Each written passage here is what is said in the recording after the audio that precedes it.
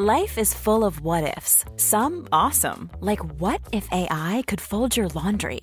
And some, well, less awesome, like what if you have unexpected medical costs? United Healthcare can help get you covered with Health Protector Guard fixed indemnity insurance plans. They supplement your primary plan to help you manage out-of-pocket costs. No deductibles, no enrollment periods, and especially no more what-ifs. Visit uh1.com to find the Health Protector Guard plan for you.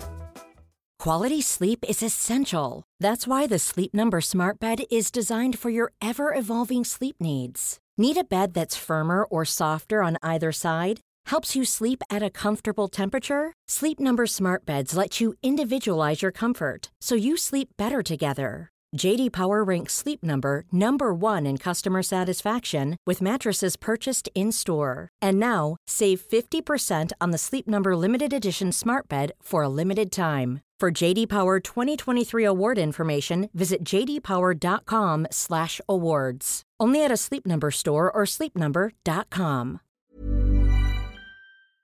Support Wrestle Talk! Give us a subscribe.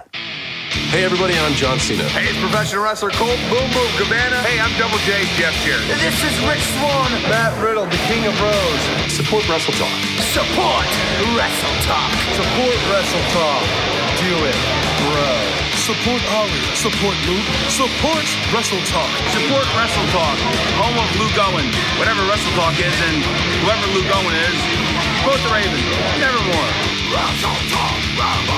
Now is live.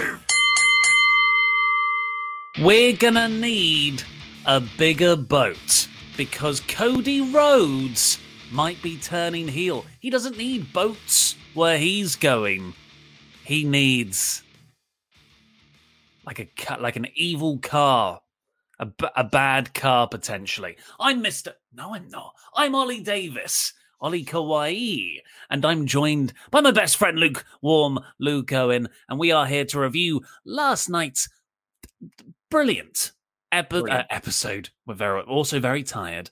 AEW pay-per-view Double or Nothing, where we will talk about numerous fantastic matches, some match of the year contenders. We're going to cover the sort of bad bits as well. I think Cody's stuff was objectively people down upon. Only us. Well, only we were down, really, on the Stadium Stampede close, but we'll come on to that. But one massive positive takeaway is fans are back. Dear God. So amazing to see fans back in the arena. Like the first shot that they had of like when the pay-per-view opened and they're just sort of like panning around Daily's place. I was saying this on the live stream last night that I didn't really sort of fully understand what full capacity meant. Because we've seen fans at Daily's Place for AEW pay-per-views and for Dynamite where they've sort of been like potted around. And I was like, well, maybe it'll look like that, but there'll be a few more of them there. No. This is what full capacity meant, which is just there's fans everywhere. Like there's just fans left, right, and center. There's no social distancing around any of them. Gonna hope that everyone was keeping themselves safe in that. But it was like full capacity. And it was just incredible to see. Like that reaction for Hangman coming out was just one of those times. And you said it in your review so many times during the show. I was like, God, I wish I was there. Yeah, I've gone from being quite cautious and being like, I probably won't go to a wrestling show this year. If I do, it'll be, November, later on in the year when a lot more people are vaccinated, me being one of those people, not vaccinated yet. But it's gone from that to, no, I'm pretty sure I'm going to go. I'm pretty sure I'm going to go the first available opportunity we get. So with all of that positivity, let's start with a negative. Because I would say that the crowd being there, and this was Brandy Rhodes' point about all this, because Cody Rhodes and Anthony Ogogo's feud, I think has been, I would say, quite rightly derived online, because I think a lot of people are just like, this is very, very silly and quite tone deaf. And, and we have made the very, very funny joke on this show. Cody solved racism. Just like you solved sexism on last night's live stream, Cody solved racism. I was a busy boy. So the Cody versus Ogogo feud. Now, I love, like when I joke about Cody and say I love him, that's actually sincere. I do really, really like him. I'm a huge fan of his. He is my brother. And I was one of the few people who really enjoyed that promo. Me and the people who were in the workshop with him that focus grouped it. We were the only people, it seems, who enjoyed the promo. But then, like, so I feel like I'm in quite a good place to come at this. Mm-hmm. Because I'm one of the people who should like this. I'm one of the people who has been defending Cody. When Cody beat QT Marshall, and everyone was like, this is rubbish. He's burying everyone. Cody's just putting himself over again. I'm like, hold on, everybody. This is the start of the Nightmare Factory versus Nightmare Family feud. It's obviously building to Cody putting over a young star. And I thought that was going to be a go-go. Then he sort of adds in the America versus UK thing, which really wasn't a part of the storyline. I was much more into the sort of betrayal of a training group within a larger family. That's far more interesting. But, you know, Memorial Day weekend, he switched it up. And then, yeah, Rhodes just won here. But he didn't only win. He won a 10-minute match where he repeatedly was fine after getting the gut punches from Ogogo, something that they've done quite a good job as getting over as a devastating match-ending move. And then he outboxed him at one point. I think it was a mistake for Cody to go over here. I totally saw it coming, though. I was saying this on the prediction show that we had. This whole feud has been built around America versus not America. It's on Memorial Day weekend. He is coming out as the American Dream. He is taking on his dad's role. He's coming out in red, white, and blue, taking on the evil foreign heel. Of course he's going to win. Or everyone was like, they're doing such a good job of building up Ogogo. Like, they're doing so much to protect Ogogo. And I was like, yeah, so Cody can beat him. So the American hero can conquer all. That's what this has all been about. It was never about getting Ogogo over. It was about celebrating America on Memorial Day weekend. And you know what? It doesn't work for me. I'm not an American, so it doesn't work for me. And I would comfortably say it didn't work for our live reactions we did last night either. The chat were really against all of it. The four of us didn't particularly enjoy it. All the chats that we got, the Omega chats we got in, didn't particularly enjoy it either. But the live crowd lapped it up. The second Cody came out, it was USA chants. It was USA chants throughout. When Cody beat the foreign heel, when Cody kicked out of the gut punch, the people lapped it up. And that's what I was saying earlier. That was Brandy Rhodes' whole tweet.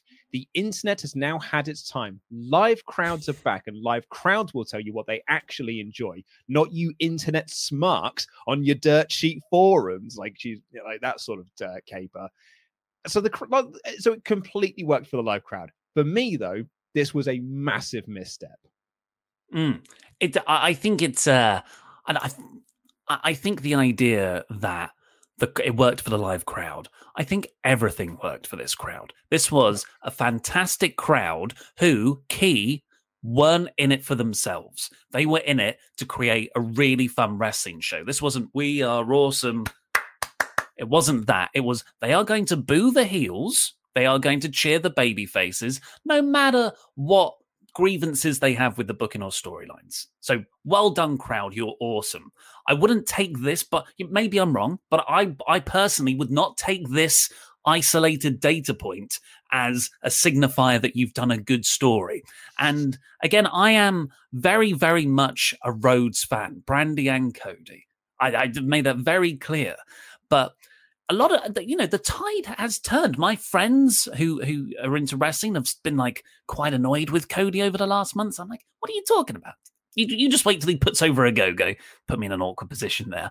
But loads of other people online, these online fans that Brandy is criticizing there, it seems very tone deaf to me for a promotion that listens to their audience so much, to have a baby face sort of address the online reaction in this way. When I saw Brandy's tweet, I get why you would tweet it, because I imagine it's very frustrating to have people not be into the stories you want to tell.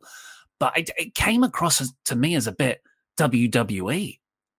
Yeah, no, I completely agree with you. Like that whole like online fan thing, it's like, yeah, do you know what? Every single fan who watches wrestling is online. We're an online world. Like the IWC is not really like that's just what wrestling fandom is now. But there's still like the wrestling promoter reaction to that is just like, well, the IWC is very different to the wrestling fan. They're still in that kind of mindset when I think they are pretty much one and the same at this point. I totally get what Brandy was saying, though. I totally get into it. And like you, I am a fan of the Rhodes. I love Cody Rhodes and I love Brandy Rhodes and I love everything they've done. And I really love the fact that they've given us AEW, a part of the reason we've got AEW, and I love them for that. And I have seen the backlash to Cody over the last few months. I think it's sort of like pretty much since he lost the belt to Darby. I think that people, we've seen it on our shows that we do here. People are like, yeah, I'm not into Cody. I'm over Cody Rhodes at this point now. And I think you and I have been the ones to wave the flag for Cody Rhodes. And to be like, no, he's still cool. He's still great. He's still our boy. He's still our brother. And last night, it was just in the lead up to this, I was like, this is not what people think this is. This is very much and this was a babyface show. It was a babyface winning show. And this was a moment for the babyface representing the country to win in the country he was representing against the man who does not like the country he's representing. Okay, so is this intentional? I think we now have to dive into. Is this actually a way for Cody to turn heel? No. I don't think it is. No, I know we got on our thumbnail because like everyone was saying, yeah, Cody looks like Homelander. I don't think it was intentional that Cody looked like Homelander. No, that was intentional cosplay. It cannot be, Davis. It cannot be, because no one in their right mind would look at Homelander as a character and be like, well, that's the person that we need to have representing as this character. Unless you're turning heel. Face. I don't think he's turning heel. I think that he wore an out. The problem is because Homelander is there. Homelander is now like the great point of just like, it's a parody of American pride and American nationalism and things like that. So anytime you wear red, white, and blue like that, it does look like a Homelander sort of reference and cultural touch point. But maybe I'm off the mark here, but I'm just looking at it and I cannot understand how anyone would look at Homelander, whether in the comics or on the show The Boys, and be like, well, there's the good guy of this story, murdering people on planes and masturbating into all sorts of things. He's the hero here. I think I might go do a rape as well, like a true hero would. Because he's a heel. He's not a heel, though. He's the babyface, dude. Okay, let me fantasy book here. I think Cody is going to write himself off TV soon. Brandy's having a baby. However, let me fantasy book this scenario for you. Cody has been the American Nightmare forever, but a sort of babyface version of that. So now he brought back the American Dream, his father's nickname, for this pay-per-view. There wasn't actually much to do with that on the show. He didn't even update the Tron, but nice touch. You aligned that with Homelander, who is a character who is very much a projection of an idealized American superiority image, but inside is very insecure and crumbling and a very nasty, anxious person. What an amazing direction that could be to take Cody's character in. If he's seen people start to sour on him, I bet he likes being a heel more. So he then becomes that delusional babyface. He is the American Dream, right? But a heel version. And that is how he starts to go for the title again. I love that. I love that as a potential idea. And I think it is it's next level thinking. I just think that this was Memorial Day weekend and the American dressed as an American and he beat the evil foreign heel for America as the American Dream. And next week, he's just back to being Cody Rhodes again. And none of this actually is building to anything. And it was just, he wore a very patriotic costume with his big patriotic thing so we could get the big babyface pop with our first live crowd here. You make a compelling argument, America.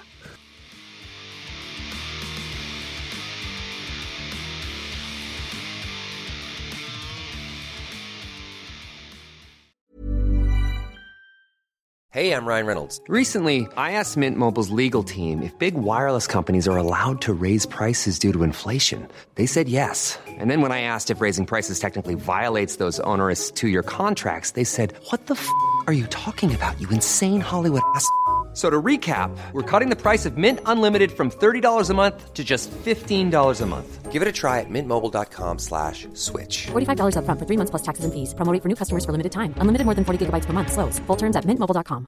Many of us have those stubborn pounds that seem impossible to lose, no matter how good we eat or how hard we work out. My solution is PlushCare. PlushCare is a leading telehealth provider with doctors who are there for you day and night to partner with you in your weight loss journey. They can prescribe FDA-approved weight loss medications like Wegovy and Zepbound for those who qualify.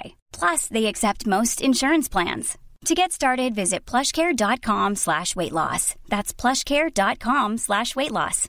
Hey, Dave. Yeah, Randy. Since we founded Bombas, we've always said our socks, underwear, and T-shirts are super soft. Any new ideas? Maybe sublimely soft. Or disgustingly cozy. Wait, what? I got it. Bombas. Absurdly comfortable essentials for yourself and for those facing homelessness. Because one purchased equals one donated. Wow, did we just write an ad? Yes. Bombas. Big comfort for everyone. Go to bombas.com/ACAST and use code ACAST for 20% off your first purchase. Quality sleep is essential. That's why the Sleep Number Smart Bed is designed for your ever-evolving sleep needs. Need a bed that's firmer or softer on either side? Helps you sleep at a comfortable temperature? Sleep Number Smart Beds let you individualize your comfort, so you sleep better together. J.D. Power ranks Sleep Number number 1 in customer satisfaction with mattresses purchased in-store. And now, save 50% on the Sleep Number Limited Edition Smart Bed for a limited time. For J.D. Power 2023 award information, visit jdpower.com/awards. Only at a Sleep Number store or sleepnumber.com.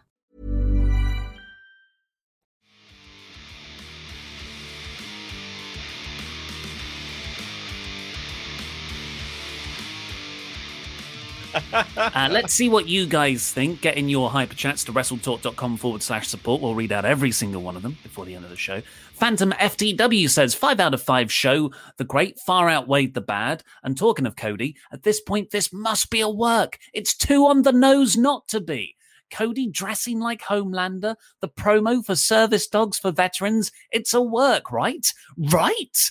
So before the match, they had a very nicely done video package for service dogs for Vietnam vets, and they had some veterans come out on the stage as well. I don't think that bit was a work. No, that would be very ill-advised. America's a proud country, and that's fine. Like, they're a very, very proud country and a very, very proud people, and they were just celebrating America on Memorial Day weekend. There's no work here. RP Degnan. As I said on the prediction show, I think this is a slow burn heel turn to eventually give the American Dream moniker to someone who fits it better, with the Brandy comments and the focus group. Come on, man. Now, I didn't even think of the focus group as a heel thing. They believe it. This is them believing this. You are being worked. You working. I don't think I would. It's a worky mark work. I would love it if I'm being worked. I will be so over the moon if I'm being worked. But I think this is 100% a shoot. I think Brandy is 100% a shoot. I think the focus group is 100% a shoot. And I think they are genuinely annoyed that people didn't like the promo. But maybe that's just faith in AEW. RP Degnan finishes there. Ronan C. Is Cody almost verging on Jeff Jarrett TNA territory, just without the title? And is there a worry that they might have retributioned the factory ahead already by Cody defeating the entire chaotic group clean in a couple of months? The second part of that, I completely agree with. It should not be an Anthony Ogogo at this point. But you can't say that he's Jeff Jarrett, because Jarrett was like on top the entire time, the main event, when he did not need to be the main event. Cody is the mid card, so I don't think it's fair to call him the Jarretts. So Triple H was trending during the pay-per-view, and we saw that it was actually because so many people were comparing Cody to Triple H's burial phase of his career, where he would just sort of beat everyone. That wasn't the only reason it was trending. It's because people were like, They made Sting look great. They didn't Triple H him. So it was those two things came together. Blind Raw. Cody turning heel? What are you talking about? Focus group said no. I'd rather talk about anything else from this show because that's how good it was. But let's address it. Cody needs to work with baby faces now. One's more over than him, like Adam Page. Adam Page would be a really interesting feud for Cody to go on to next. Yeah, the American Dream, the American Cowboy. He's not the American Dream anymore. Adnahav Tiramala. Sorry, I butchered your name. Cody badly needs to turn heel. Delusional Cody as the savior of AEW has great potential. What do you think of my idea for Cody to form a trio with Sky and Page and be the first ever trios champions? New heel group at the top, and you could replace Team Taz. Cody's got enough mates as it is. Like he's actually surrounded by friends. So I don't think you need to add him to a different stable. But I'm going to echo what I said earlier. If this is all a work to make him the delusional babyface, I love that. Love that. And I will give it the biggest round of applause that it absolutely deserves. And I have been 100% worked, hooked, line, and sinker. And I love that. I was just getting away with fantasy booking until who was it? Was it RP Degnan? RP Degnan said focus groups. The focus group. And now I'm like, there is no way Cody said that not knowing how bad that sounded. Because I thought that sounded off when he said it in an interview.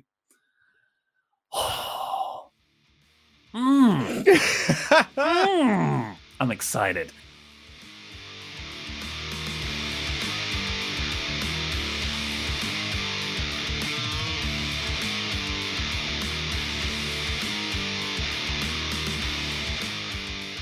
Okay, let's talk about the pay-per-view as a whole. Keep on getting your hyper chats in to WrestleTalk.com/support. We'll read out every single one of them before the end of the show. The buy-in, which is AEW's kickoff style hour, had Rio versus Serena Deeb for the NWA Women's title. Deeb won in probably the best buy-in match they've ever done. What a terrific bout this was. Yeah, absolutely loved this match. So because they had a banging match on Dynamite a few weeks back in the Women's Eliminator Tournament. Yeah. So this was like, the second part of that. And I thought it was a really, really, really great match. Riho is an amazing babyface in peril. And Serena Deeb is this more vicious heel side, like the crafty veteran working over the body part, the targeting of the knee. It was, Dax Harwood said that she's working like Bret Hart. Bret Hart would work now if Bret Hart was still working today. And yeah, it's just amazing stuff. I think she's great. And I really enjoyed this match. I think that we theorized there were a few like missed bits. We reckon it's because it was partly outdoors. The sun was coming in really harshly, cutting across the ring, so you could kind of see him squinting sometimes. Pretty tricky position to be in for there. But yeah, I love this match. I love Deeb. I love Rio. Man, she's good. Get them all in the mix. You've got such a good women's division there with all over stars. The main card, which this felt like, although the crowd was already hot, they then went up to 11 for the whole show, really. Started with Hangman Page versus Brian Cage. Brian Cage came out first in his sort of Terminator cyborg outfit that Luke loves. Oh, and then so dumb. And Hangman Page comes out monster pop, rightfully so. And they just had a non-stop back and forth power move meat fest. Terrific match. But this went on like 10 minutes or something like that. And it was just wall-to-wall action and so much fun. Like proper like back and forth stuff. Brian Cage doing amazing power spots. Like Hangman Page just being like that ultimate baby face that the crowd wanted to see win. So it was the perfect match to put on first for this show as well. First for the actual show itself. And then at the end of this, Team Taz, who Brian Cage had said on Dynamite he does not want at ringside, tried to get involved, and Ricky Starks threw him the TNA championship, the FTW championship. the FTW title. Brian Cage wouldn't use it, and that caused enough of a distraction to allow Hangman Page to hit the buckshot for the win. So yeah, Team Taz essentially cost Brian the match, and Brian effectively seemingly left the group afterwards. It's you can't do it really now because Ricky's injured, but I'd have really liked to have seen like Hangman and Cage versus Team Taz as like for a tag match on Dynamite. Would have been really nice. I think they could still go that route. You've got Hobbs there. Hook, yeah, I guess it's only Hobbs and Starks would be brilliant for that feud. Starks was he's only meant to be out 6 weeks though or something. Hopefully he's coming. Was he out longer? I think I'm getting my injuries mixed up. Neck injury. Yeah. Well, it was very good. I've seen some people think that the whole show was a bit overbooked because pretty much every match had some level of interference in. And I get that. I think I would prefer most of that to take place on TV and your actual pay-per-view matches are straighter and you're more sparing with the angles. But it was a special show. It was like one of those just crazy shows with the crowd and you could do anything and it would be awesome. Yeah. Apart from bring out Hulk Hogan, as we found at WrestleMania. I mean, do you remember when you reviewed All In? And you said like All In was just a celebration of wrestling fandom, and it was just like a celebration of indie wrestling. This almost was kind of like that. Actually, it was a show that was here to celebrate fans being back, which is why we got so many babyface wins throughout the night, and just to like always send the crowd home happy. Yeah. After that, we got a heel retention. But it was still so much fun because it was the Young Bucks taking on Eddie Kingston and Jon Moxley. And I've gone back and rewatched this twice today. You know, rather than sleep, I have rewatched Eddie Kingston come out because this is a guy who came in on a chance, came in for that open challenge against Cody, cut a hell of a promo. He was given the brass ring and he gripped onto it and he yanked it down and then punched someone in the face with it. And he was not supposed to be there. He was not supposed to be in AEW, but he got over to the extent where he was main eventing pay-per-views for the world title, had one of the most emotional storylines of the year with Jon Moxley. And he's carried through, but he's never had that crowd there. I know that Sheeta's never had the crowd to cheer for her women's championship, but Kingston has not had the sort of audible reaction in an arena either. And seeing him come out there, I was so proud and happy and just a lot of positive emotions mixed together. Yeah, a guy who has worked so hard to get to this point. And his AEW journey has been an incredible thing to kind of like watch and live along with him, like as a fan. And for this moment of them coming out, Moxley, dude, was so fired up for this entrance. Just threw a chair that he saw because he was just so like, whoa, I don't know what to do with all of this energy I have. A chair, and he just throws this chair. And like it was Denise said that she put out that I was like, Moxley just stormed past, like where they were sat. It's like Moxley just stormed past her, and Eddie Kingston was just slowly walking, chilling behind him, just soaking it all in. And then he worked as an amazing babyface in peril in this match, but also as the babyface waiting for the hot tag to get in. The Young Bucks were chef's kissed perfect heels for all of this, acting like the biggest douchebags possible, including Nick getting the worst hair dye job. That's a work. Like we may disagree on the group of facial hair. We may disagree on the Cody thing, but Nick Jackson's hair was 100% a work, and it was so good. And they just acted like total dickheads for this entire match. And it made me as a fan be like, God, I want to see Mox and Kingsley kill these two goofballs. I absolutely loved it. A lot of interference again. You got Brandon Cutler used the cold spray. They took him out. Doc Gallows and Carl Anderson tried to get involved, but Kingston was just like, nope, and took out Doc. And Kaz chased off Carl Anderson because he's got that storyline going on. Nice little spot there. Again, overbooked. I didn't mind it. I thought it was really fun. But just Moxley is getting worked over a lot near the end. And he just, they do the Shield fist bump. You know, they're going to do the Shield power bomb. The Bucks are with the ooh-ah and everything. But Moxley just makes the tag just in time. Kingston no-sells a bunch of strikes. He's like, bitch, please. You know, when they were going for him. And then at the end, you know, a paradigm shift from Moxley on Nick, and Matt just saved it. Oh, that was such a close near fall. Such a good last-minute save. And one of my favorite things, super kick party, Mox kicks out at 1. Oh, yes. Love that. So they get multiple BTE triggers, just boom, boom, boom, about 4 or 5 in total, which I think would be a nice, I know it's not an explosion, but I think that is an angle significant enough to write Mox off TV now. Mm-hmm. If that's the plan. So. Yeah, and I think it kind of like puts a nice little bow on the storyline between Moxley and the Super Elite for the time being. So maybe he can take some time off. I'll be curious to see because, you know, we all thought he was going to take the time off after February. And I'm starting to think it was never the plan for him to take the time off after February. So who knows? Maybe this will be the time when he is going to go away for a bit. But like Jericho's going to be going away for a bit. We can presume that some other people might be going away for a bit because they're also who knows where we're heading now.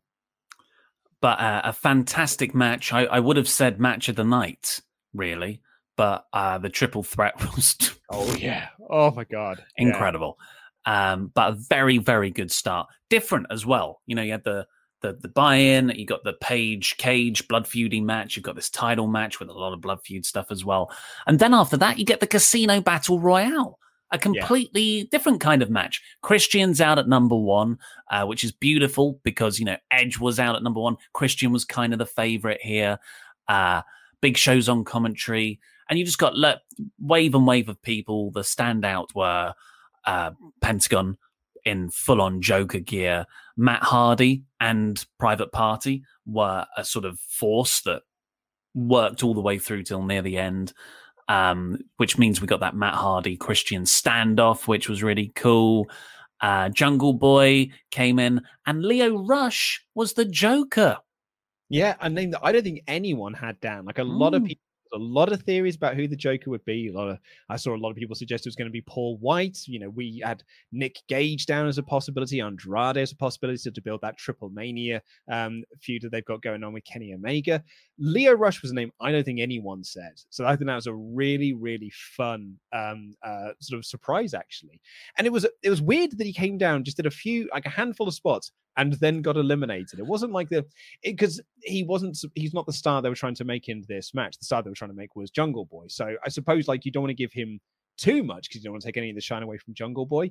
But then you're in that, you booked yourself into the corner then of just like, well, it needs to be a surprise that we can give the big spots too, but also we can't take the shine away from this lad over here. Dave Meltzer reported on Wrestling Observer today that Lio Rush is actually signed with New Japan. That's where his deal is, yeah. Also, I just remember because Christian had a bit of interaction with Powerhouse Hobbs here.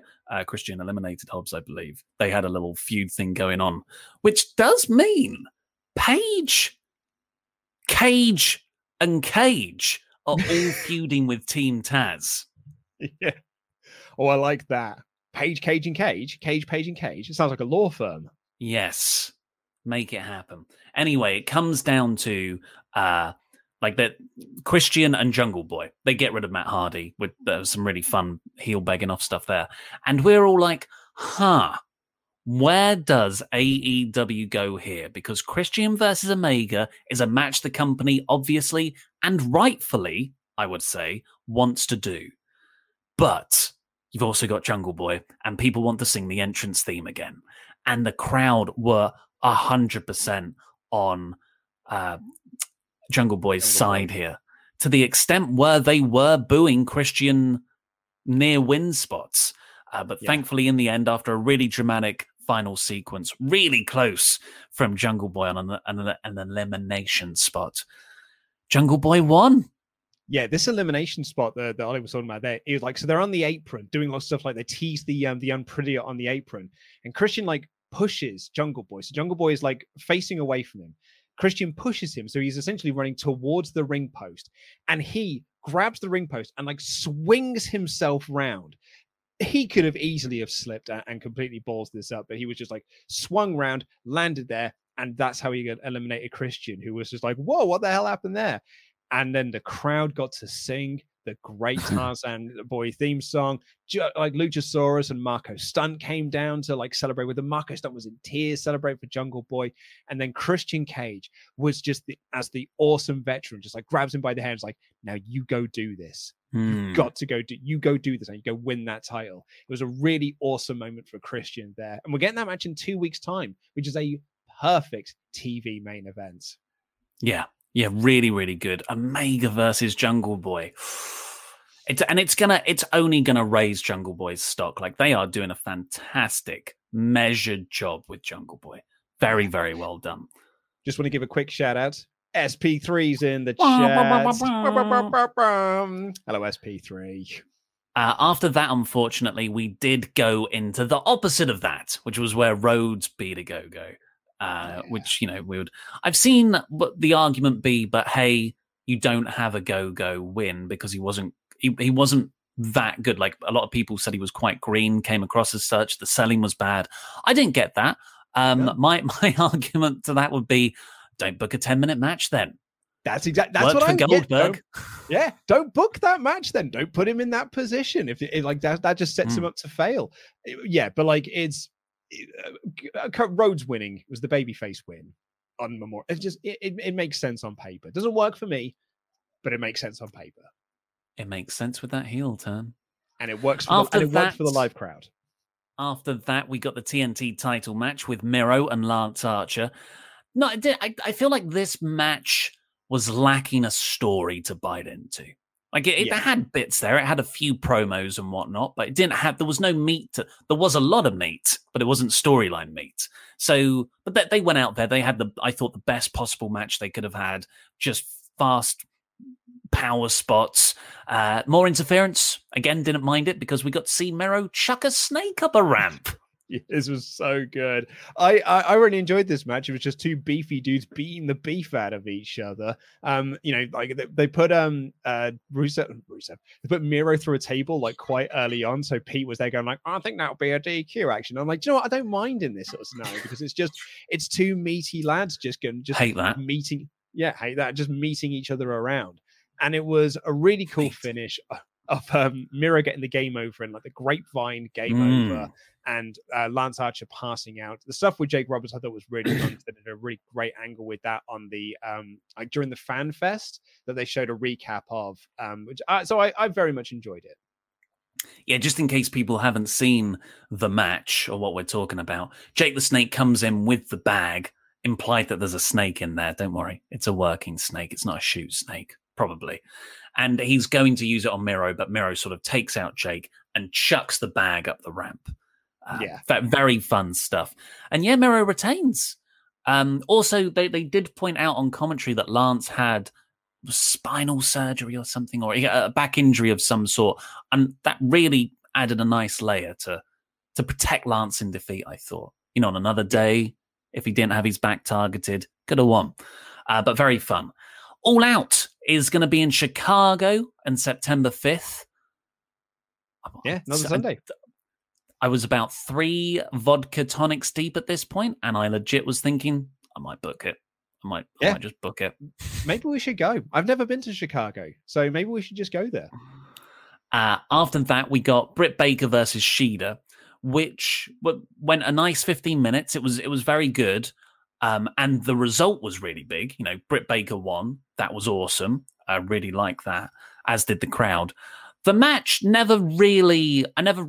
it never got to that level of other Shida matches or really good Baker matches. So, but it was still good.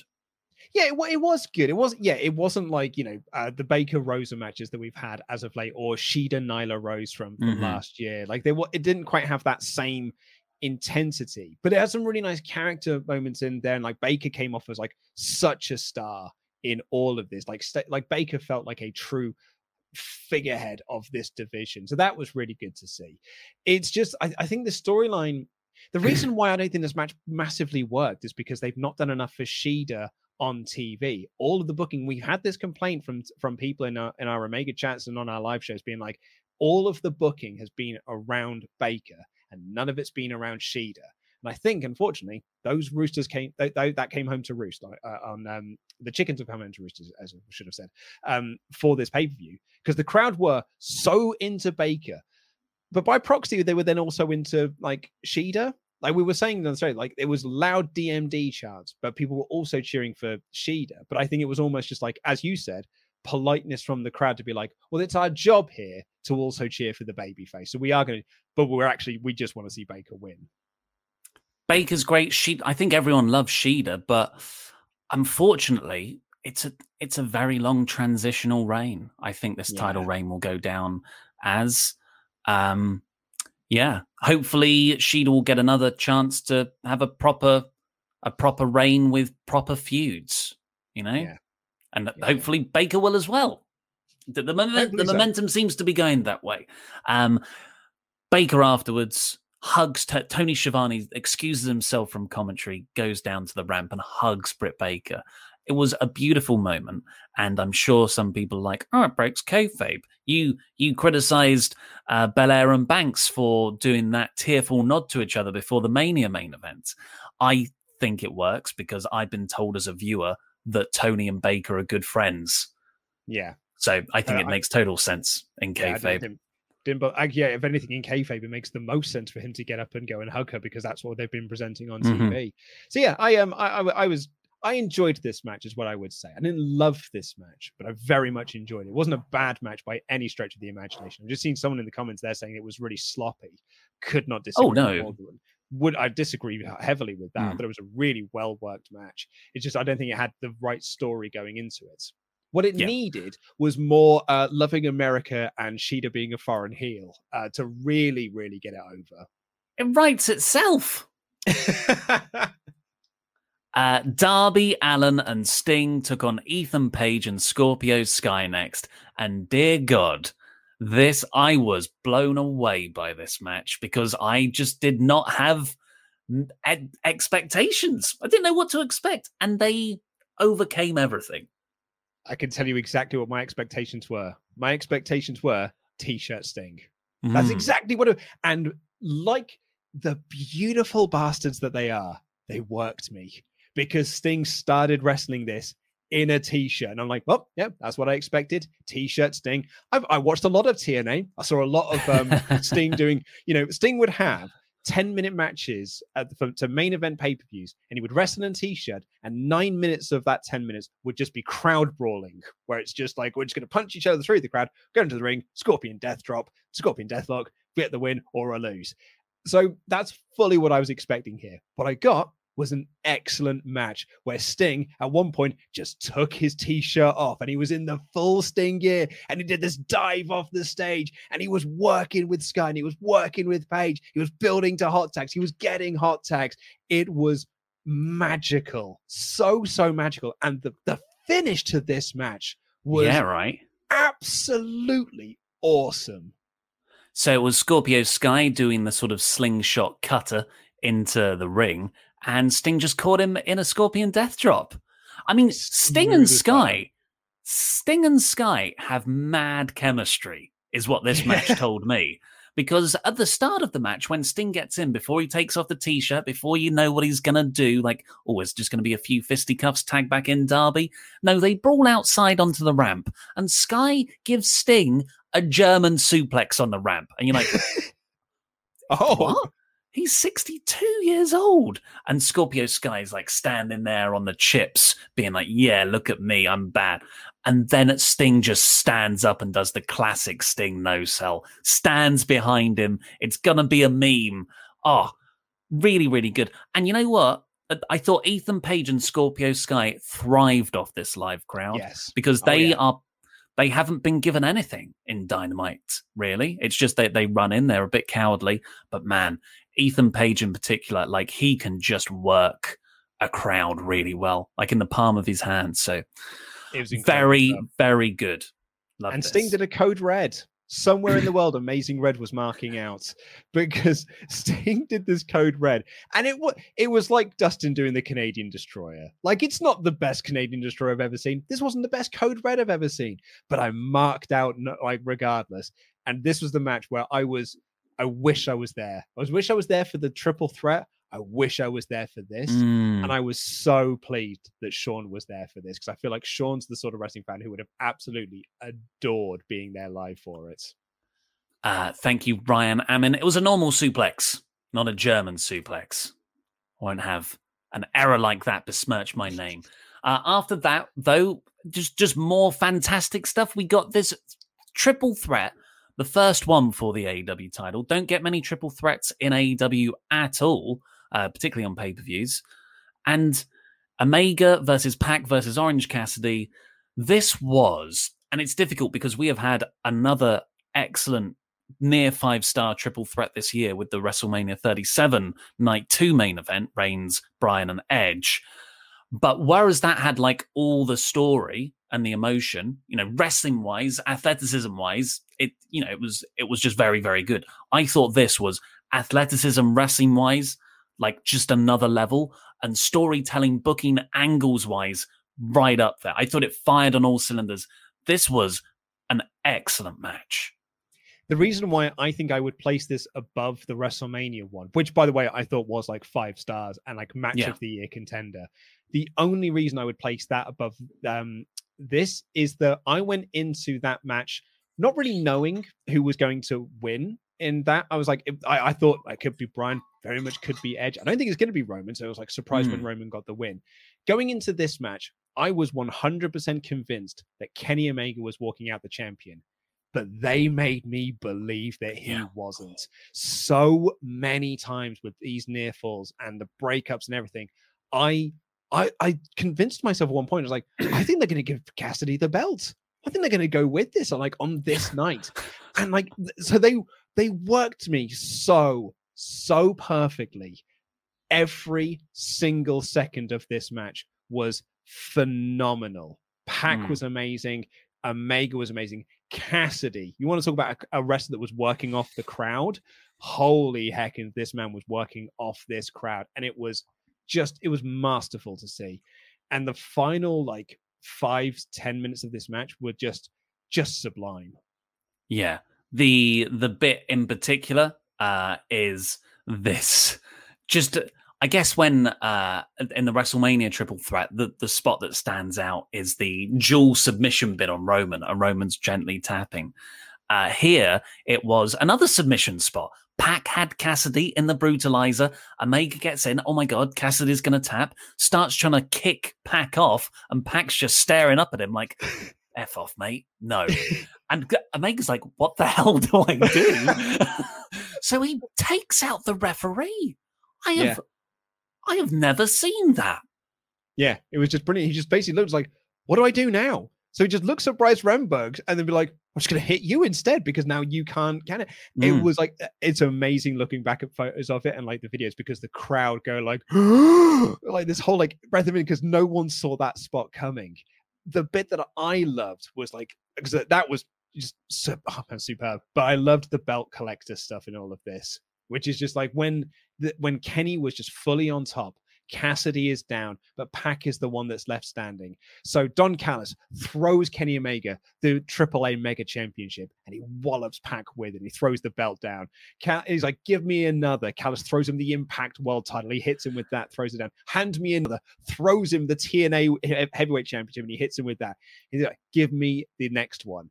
And Callis gently hands over the most prestigious of all of these, the AEW Championship, and he wallops Pac with it again, and that's where the finish. But that's where you thought the finish is going to come, and Pac kicks out again, and I was like, when is this match going to end? But I never want it to end.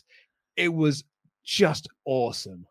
There was, even after all of that, the last bit was Cassidy hits the orange punch. Aubrey jumps in to do this fantastic count, like Aubrey, the proper like easy 1, 2 kick out. That I cannot believe how into the near falls I was here. I agree. I think it's a really interesting comparison with the Mania main event. I wasn't didn't believe the near falls to the same extent, or I wasn't invested, but I really was here. And Omega just reversed a beach break or something into crucifix. It was off pin. I think it was off the pin, wasn't it? So I think Cassidy got that near fall pin. So Aubrey runs down, and this crowd all thought this is the moment, because we've had all of these near falls to lead to this point. This is when Cassidy's going to get the win. Aubrey slides in, gets the count, and Omega kicks out and crucifies him to gets him in a crucifix to reverse that pin. And Aubrey counts the 3, and then celebrates like he's just won the world title, to be like, I'm the wrestling genius. I'm the best wrestler on the planet. It was just insanely good. Match of the year. Like I'll be amazed if there's a match better than this in 2021, because I absolutely adored it. I wonder if other matches took place in front of similar conditions, if we'd be saying like how much that contributed. I would hazard an extra half star, I reckon. Yeah. But they're absolutely fantastic. After that, in like the quickest, pretty big debut ever, Tony Schiavone's suddenly in the ring, and he's like, "Oh, so Mark Henry's just signed." And Mark Henry walks out. He's like, "Hey, everybody!" Turns around and walks off. He's out there for 20 seconds max. And they're just like, he's going to be a coach backstage, and he's going to be an announcer on Rampage, the Friday show on TNT or TBS. Starting later this year. How quick this was. I went to the loo at the end of the Omega match. I was like, right, I'm going to quickly use this time to go to the loo. I went to the loo. I came back. They were already starting like the preparations for the Stadium Stampede. I wasn't in there very long. I only had a quick wee. And it was just like, it was blinking, you'll miss it sort of stuff. Yeah. So Mark Henry, another big name that's just gone from WWE to AEW. Very, very interesting. It's weird how many Big Show, Christian, Mark Henry. Of course, there's the popular thing that if you have a feud with Randy Orton as a legend, you will then immediately go to AEW. After that, we got an announcement for Full Gear happening on Saturday, the 6th of November. I don't know if I'll be able to do that because I'm a groomsman at a wedding, which hopefully goes ahead. But cool for Full Gear in St. Louis. And then the main event was the Stadium Stampede between Inner Circle and the Pinnacle, which went 30 minutes, and 25 of those minutes were backstage pre-tape bits, which ranged from quite high comedy to blood brawling to cameos with Conan, for instance, being a DJ, which I would say was one of the wackier things that happened. And it was in the FTR bit, which I found tonally odd or misplaced, to very, very almost stupidly staged, contrivedly staged, with Sean Spears sitting in a room full of chairs. I didn't like it, man. And so last year I was thinking about this after we finished the stream last night. Last year, Laurie didn't like Stadium Stampede. It just was not for him, but I absolutely loved it. I had a really, really fun time with it. And I was like, you know what? That's exactly what I needed. I really needed that at this point of this early stages of the pandemic. AEW's first show with first pay-per-view without fans. This is what I needed from this, actually. But I don't think I can say the same for Stadium Stampede 2. This isn't what I needed at this point. What I needed was that triple threat that we just got. I wanted like really quality wrestling in front of fans and the fans reacting to it. Because from live reports say, I was talking to Sean about this, the live show, the live reactions loved it. The live crowd were popping massively for everything that happened because they were watching on the screen. So they never felt shortchanged. This is not saying that, they screwed the live fans that were there for it, because those live fans absolutely loved it. But I didn't get to hear that, really. I was hearing the commentary and I was watching them doing a lot of brawling backstage. And I think it was Pete that possibly described it best, was just like the majority of this match felt like the middle third of the Randy Orton Edge match from Mania last year, which was just, throwing each other into various bits and bobs. There's some comedy and stuff. I didn't like it. And I'll be honest, I didn't like it when it got out to the crowd either, because the ending of this match was Jericho and MJF brawl into the crowd, and then it cuts to the ring, and Sean Spears and Sammy Guevara had a very good match, but that was it. And Sammy just won. There was no FTR. There was no Santana and Ortiz. There was no Hager. There was no Wardlow. It was just Sammy and Spears having a TV match, and Sammy won it. I don't think it was particularly good. And it was long. Well, we must say we are aware that a lot of people liked it a lot. We are very much in the minority here. It's weird that we all felt the same thing, though.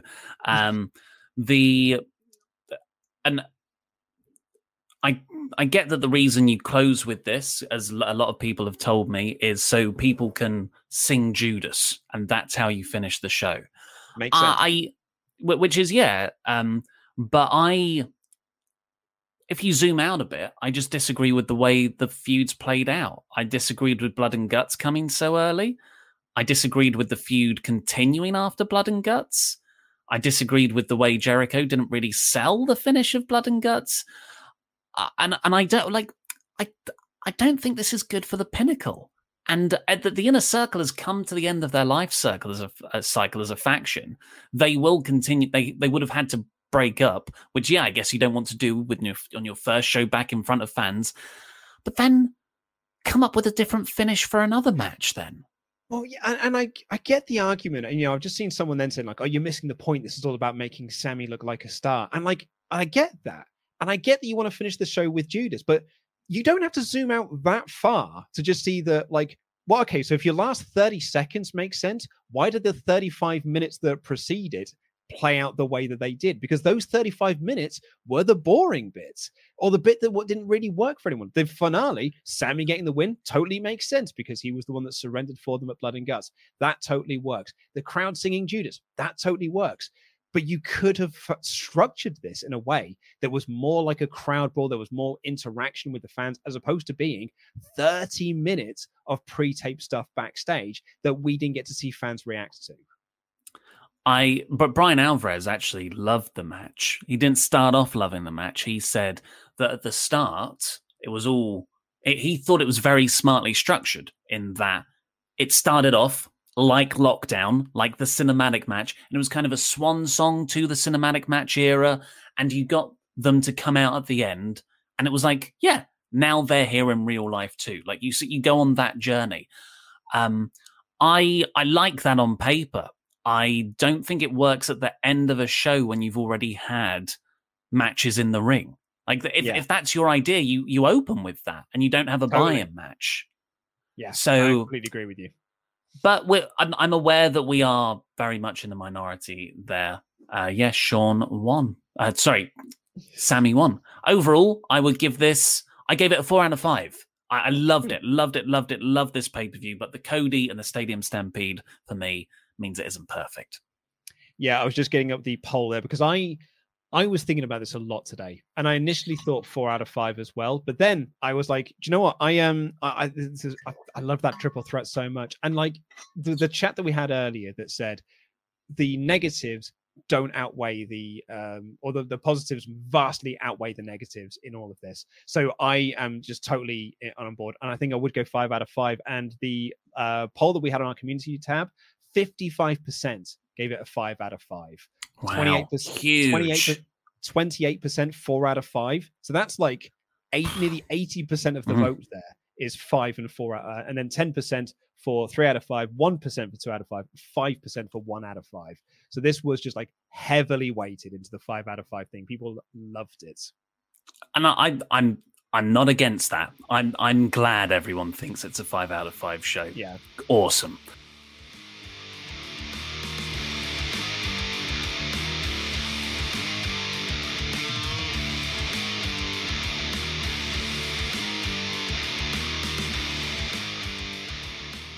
Let's get into the rest of your hyper chats. Last call, get them into WrestleTalk.com/support. We'll read out every single one of them before the end of the show, and we're going to try and do it in 5.5 minutes. That's not going to happen. E-Shake. It's weird with Cody because ever since he smashed the throne at the first Double or Nothing, I feel like he has always been hated online, but whenever his music hits, he always gets a huge pop. Last night doesn't change my perception of him. I didn't care about the feud. Nate S. I was Team Ogogo. He looked fantastic, especially for not having many matches, but it's Florida. It was Memorial Day, and they had the military remembrance package played just before the match. Cody wasn't going to lose. They wanted to keep the fans hot. Tyler Woodward, Homelander is a prick. So is Cody. He used a vertebraker to win, not even his finish. Is a Go-Go not worthy enough to take the Crossroads? If a Go-Go won, it would have been a 5 out of 5. I only watched the end of your stream because I was doing my own, which no one watched. Oh, Tyler. It's always worth doing, though. Eternal Blue. As an American who agrees with the consensus of people here, Cody was way off base. But I bet he felt very confident this was a good idea. He's a half Cuban, Floridan American. All three of those things combined together make for right-wing bingo. I believe it's also pronounced Floridian. Floridian. Floridian man. I may have made that up. But yeah, like it's just, we can keep saying as well that we think that Cody was off base, but that crowd lapped it up. Floridan. Charles Berg. Cody forgot to mention his focus group was exclusively 75-year-old white Trump supporters. Cody just slaps some flex tape on racism. He comes off as tone deaf. Wrestling Secrets Exposed also taught me that Miro threw a stunt snake. Omega match was ace. Leon Kwashi. Omega getting Orange Cassidy of all people with a trick pin. Love that. Love that. Omega Cassidy soon. Also, F you Don, F you Kenny, F you Young Bucks. I have been thoroughly worked. Anthony Velasquez, really good show last night. I will agree with the fact that the Stadium Stampede shouldn't have main evented the show. I personally didn't hate the match, but I didn't think it was main event worthy either. And they continue. I had predicted a Go-Go to win the match, but as an American, I should have known that Cody was going to win definitely on Memorial Day of all days. Also, I do think Cody should turn heel soon. Mm-hmm. Bacon Rasher. Hi, lads. Great 5 out of 5 show for me. An example, WWE Triple Threat. It's clear who's there to take the pin. Pac or Orange, I honestly didn't know. You could tell the wrestlers loved the crowd being back. What a triple threat. 100% one of my favorites. Jam that jam. Harry and Riddler. Great pay-per-view. Only match I didn't like was the Cody one, and more from the booking than the wrestling. So many standout matches, and while I didn't enjoy the Stadium Stampede as much as the majority, I seem to enjoy it more than you guys. Los Intangibles, the Wrestle Talk for life. We didn't say they did win. Yeah, Tempest was in the chat earlier to brag about that. I did spot him, but I didn't give him the time of day. So they will be facing Laurie Blake for the championship in a 3-way at Jelly and Acelli. Mm-hmm. The Portuguese Mr. Davis. Hey, boys, and Maki Ito. What did you think of my Maki Ito? Oh, beautiful. Absolutely. Because you didn't send me anything. Like in the lead up to it, I didn't see it in bits. I didn't see it in bobs. I just saw it as the final product. And I thought it was brilliant, man. I thought, well done, you. Sexy. I'm surprised how sexy I looked. What an awesome show. Great use of string. Sting. Sorry. I was confused. I was like, what? Where was the string? That was the abseiling bit that the inner circle did at the start of Stadium Stampede. Daft. Awesome triple threat. However, the Cody stuff was awful. Stampede was meh. I say this because I think they should have started with this match and the Blood and Guts be the next storyline-wise. Overall, 4 out of 5. Nate S. Amazing show and experience. Nate would have been there. He's our man on the ground. The best part of the show for me was just being a part of the crowd. So many goosebumps and choking back tears moments just because of the crowd. I hope we came across as well on TV because it was deafening at times. You certainly did. Oh, blew us away. Nades continues, I couldn't believe that Orange Cassidy was that over. Didn't think he should be in the title picture, but the crowd and his performance proved me wrong. Speaking of over, Jungle Boy, Dr. Britt, Max Caster, Darby, Sammy, Hangman, Mox and Eddie all got huge pops. Mostly baby faces there, which is nice. Yeah. Mohammed Al-Sad. The tag match was very enjoyable, and I like the Young Bucks, but it was a tornado handicap for much of the match. I know they're heels and all that, but what is the referee's job, lol? Yeah, I mean, it's an excellent point. That referee did a bad job. Do you want me to hot tag, and so you can take a bit of a breather? Go for it, there? Yes. Brian Murphy says, Adam Page and Brian Cage took to the stage to wage war and get the crowd engaged. Adam Page is all the rage to the fans, no matter their age. And now they also love Brian Cage because he told Team Taz to disengage. P.S. Ollie, season 7 of Brooklyn Nine-Nine was trash. No, it wasn't. I thought it was great. It was really good. Gabriel Caruso, did Nick Jackson grow out his beard because he's no longer a babyface? 100% he did. James Hanley, hey guys, I just want to say that Britt's win was what I wanted to see since she turned heel, but I'm so happy that she'd got to have one match as champion in front of fans. She did do an amazing job as champ, even when the division was down to just 4 people. Big Eye Cotillez, the triple threat match was amazing. While I get the ending, the camera work didn't really capture what happened that well. Had several people ask me what happened because I had 4 friends over. Other than the fantastic finish, I wanted OC to win so badly. Primetime Flea Gunner says, Luke is the reason why casual fans hate wrestling. How can wrestling fans hate this when the crowd even before they opened up, were behind this feud? They even loved the whole match and went crazy with the finish. It's delusional to hate what's over. Dude, I literally said that it was over with the crowd. Like, I'm not blind to that. I totally get that it was over with the crowd.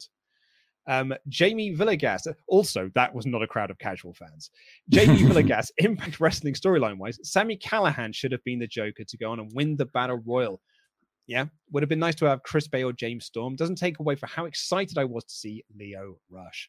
Brandon Harris said, I think you'll find that Scorpio Sky grabbed the brass ring. Kingston wasn't even in that match, mate. Good pay-per-view. Too many interference distraction spots for my liking. Also, not sure how I feel about Shida's marathon title range ending via tap-outs. The goal was to get over Baker. Yeah. Alabagalu, loved the 3-way, good mix of in-ring wrestling and storytelling. Can't wait to see Jungle Boy versus Kenny Omega, and hopefully we get Kenny Omega versus Luchasaurus. What do you guys think of Omega? Who do you think Omega will face at All Out? My money is on Christian Cage. Yes, please. I think they might pull the trigger on Page by then. I think they might do. Yeah, I think they will do. And Nemo Toad, I think the crowd pushes Double or Nothing just ahead of Full Gear for AEW's best pay-per-view. Also, Shida's run is tailor-made for fans to look back on a few years down the line as underrated. I liked the Thank You Shida chant too. I don't think it will be, unfortunately, because she never had a proper feud. Chris Petro, what's next? Nick Jackson does a Hollywood Hogan dye Blackbeard next. Heel bucks of fun. Love you guys. Thank you as always. RP Degnan said, it's almost fun at this point. Darby doing crazy stuff doesn't even get mentioned anymore. Was legit scared for him in that 6-year-old Sting, particularly when Ethan Page launched him into the crowd from that gorilla press. We didn't even talk about that. That was such a good spot. Spike Dudley'd him like from the ring just into the crowd. It was absolutely nuts. Bacon Rasher. Hi, Luke and Ollie. Oliver, Mr. Davis, or whatever. It's Ollie Kawaii now. With Jungle Boy and Mox having mainstream music, what song would you put with who? We get this question all the time now. I would like to see Best Friends come out to It Must Be Love by Madness. P.S. Oh, that triple threat. Wow. Lost Intangibles, Wrestle Talk, blah, blah, blah, blah. Someone had the best version of this last night when we had this question, which is that Chris Statlander should come out to Intergalactic by the Beastie Boys. I've not heard a better suggestion than that. DJ Mayer, I would really love to see Kingston be the one to eventually beat Miro for the TNT title. I cannot just imagine how crazy the crowd would go. I have not thought about that. That would be good. Paul Kerr, Serena Deeb is one of the top 10 wrestlers in the world. It's a travesty that the wrestling world, including myself, has only learned this over the past year. I don't know if I put her in top 10, but yeah, she's incredibly good. Andrew the Last Airbender, not Double or Nothing related, but I effing love Luchasaurus, so much so that I, as a 25-year-old, bought his action figure. Think he'll ever be world champ. Also, Ollie, any good history podcasts you recommend? Thanks so much, guys. We all appreciate you. Just the hardcore histories. I haven't really been listening to podcasts in lockdown.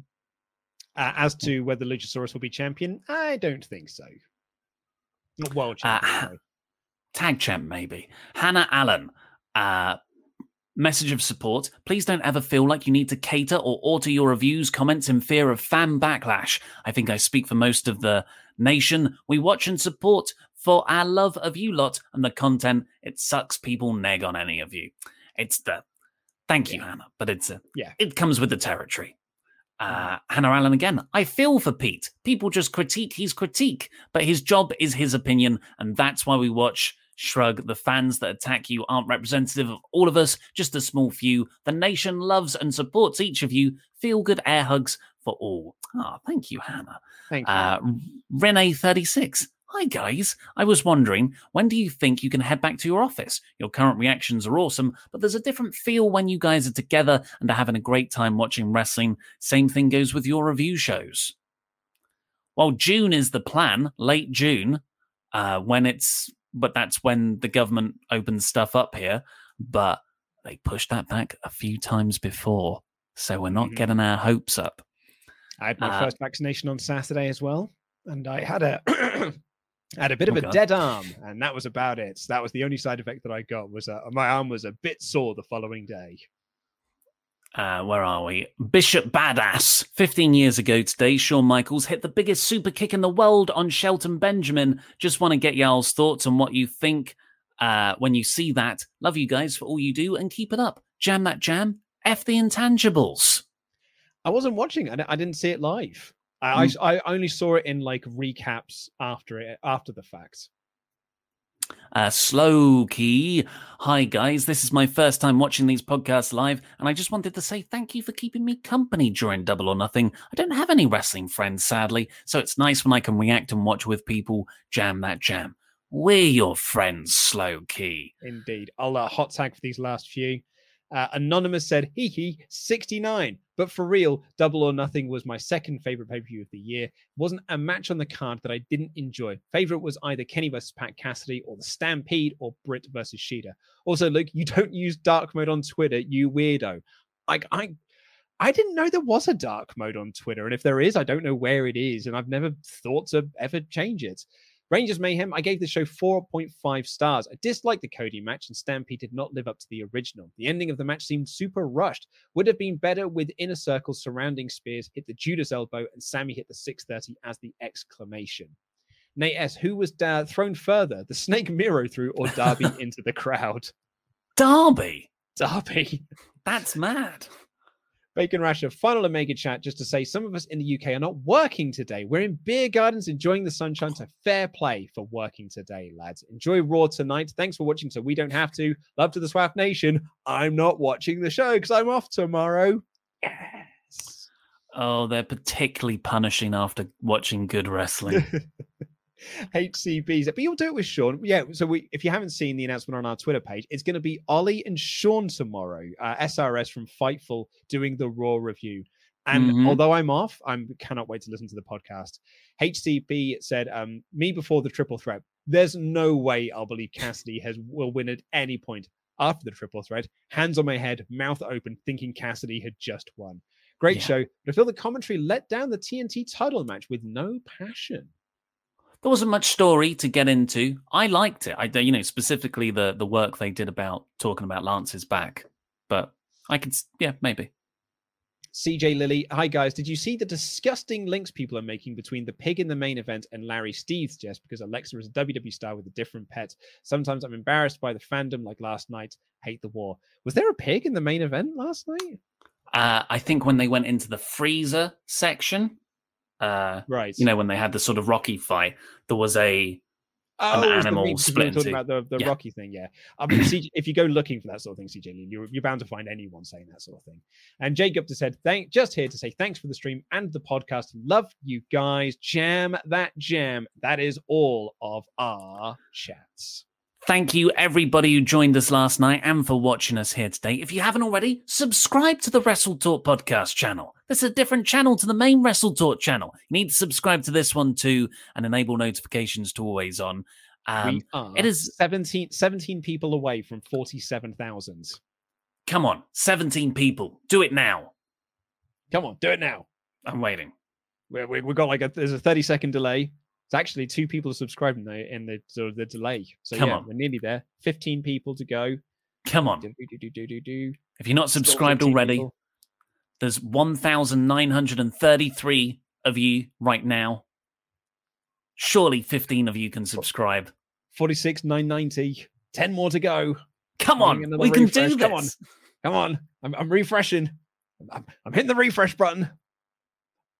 I'm hitting the refresh button. There's 5 more people to go. Just 5 more people to go.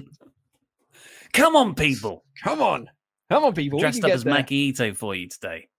Just do it. Look, Robtree. Just do it.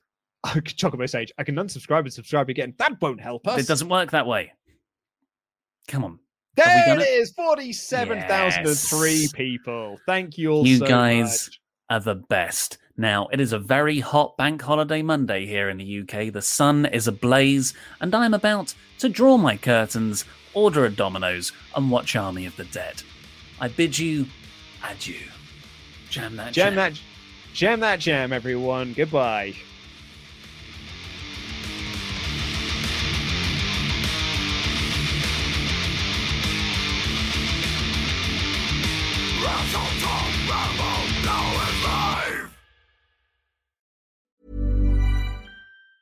Planning for your next trip?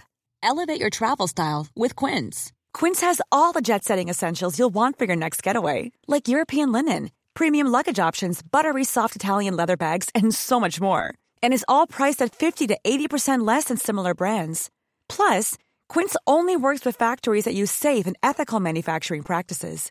Pack your bags with high-quality essentials you'll be wearing for vacations to come with Quince. Go to quince.com/pack for free shipping and 365-day returns. Hi, I'm Daniel, founder of Pretty Litter. Did you know cats tend to hide symptoms of sickness and pain? I learned this the hard way after losing my cat, Gingy. So I created Pretty Litter, a health monitoring litter that helps detect early signs of illness by changing colors, saving you money and potentially your cat's life. Pretty Litter is veterinarian developed, and it's the easiest way to keep tabs on your fur baby's health right at home. Go to prettylitter.com and use code ACAST for 20% off your first order and a free cat toy. Terms and conditions apply. See site for details. Hey, it's Paige DeSorbo from Giggly Squad. High quality fashion without the price tag. Say hello to Quince.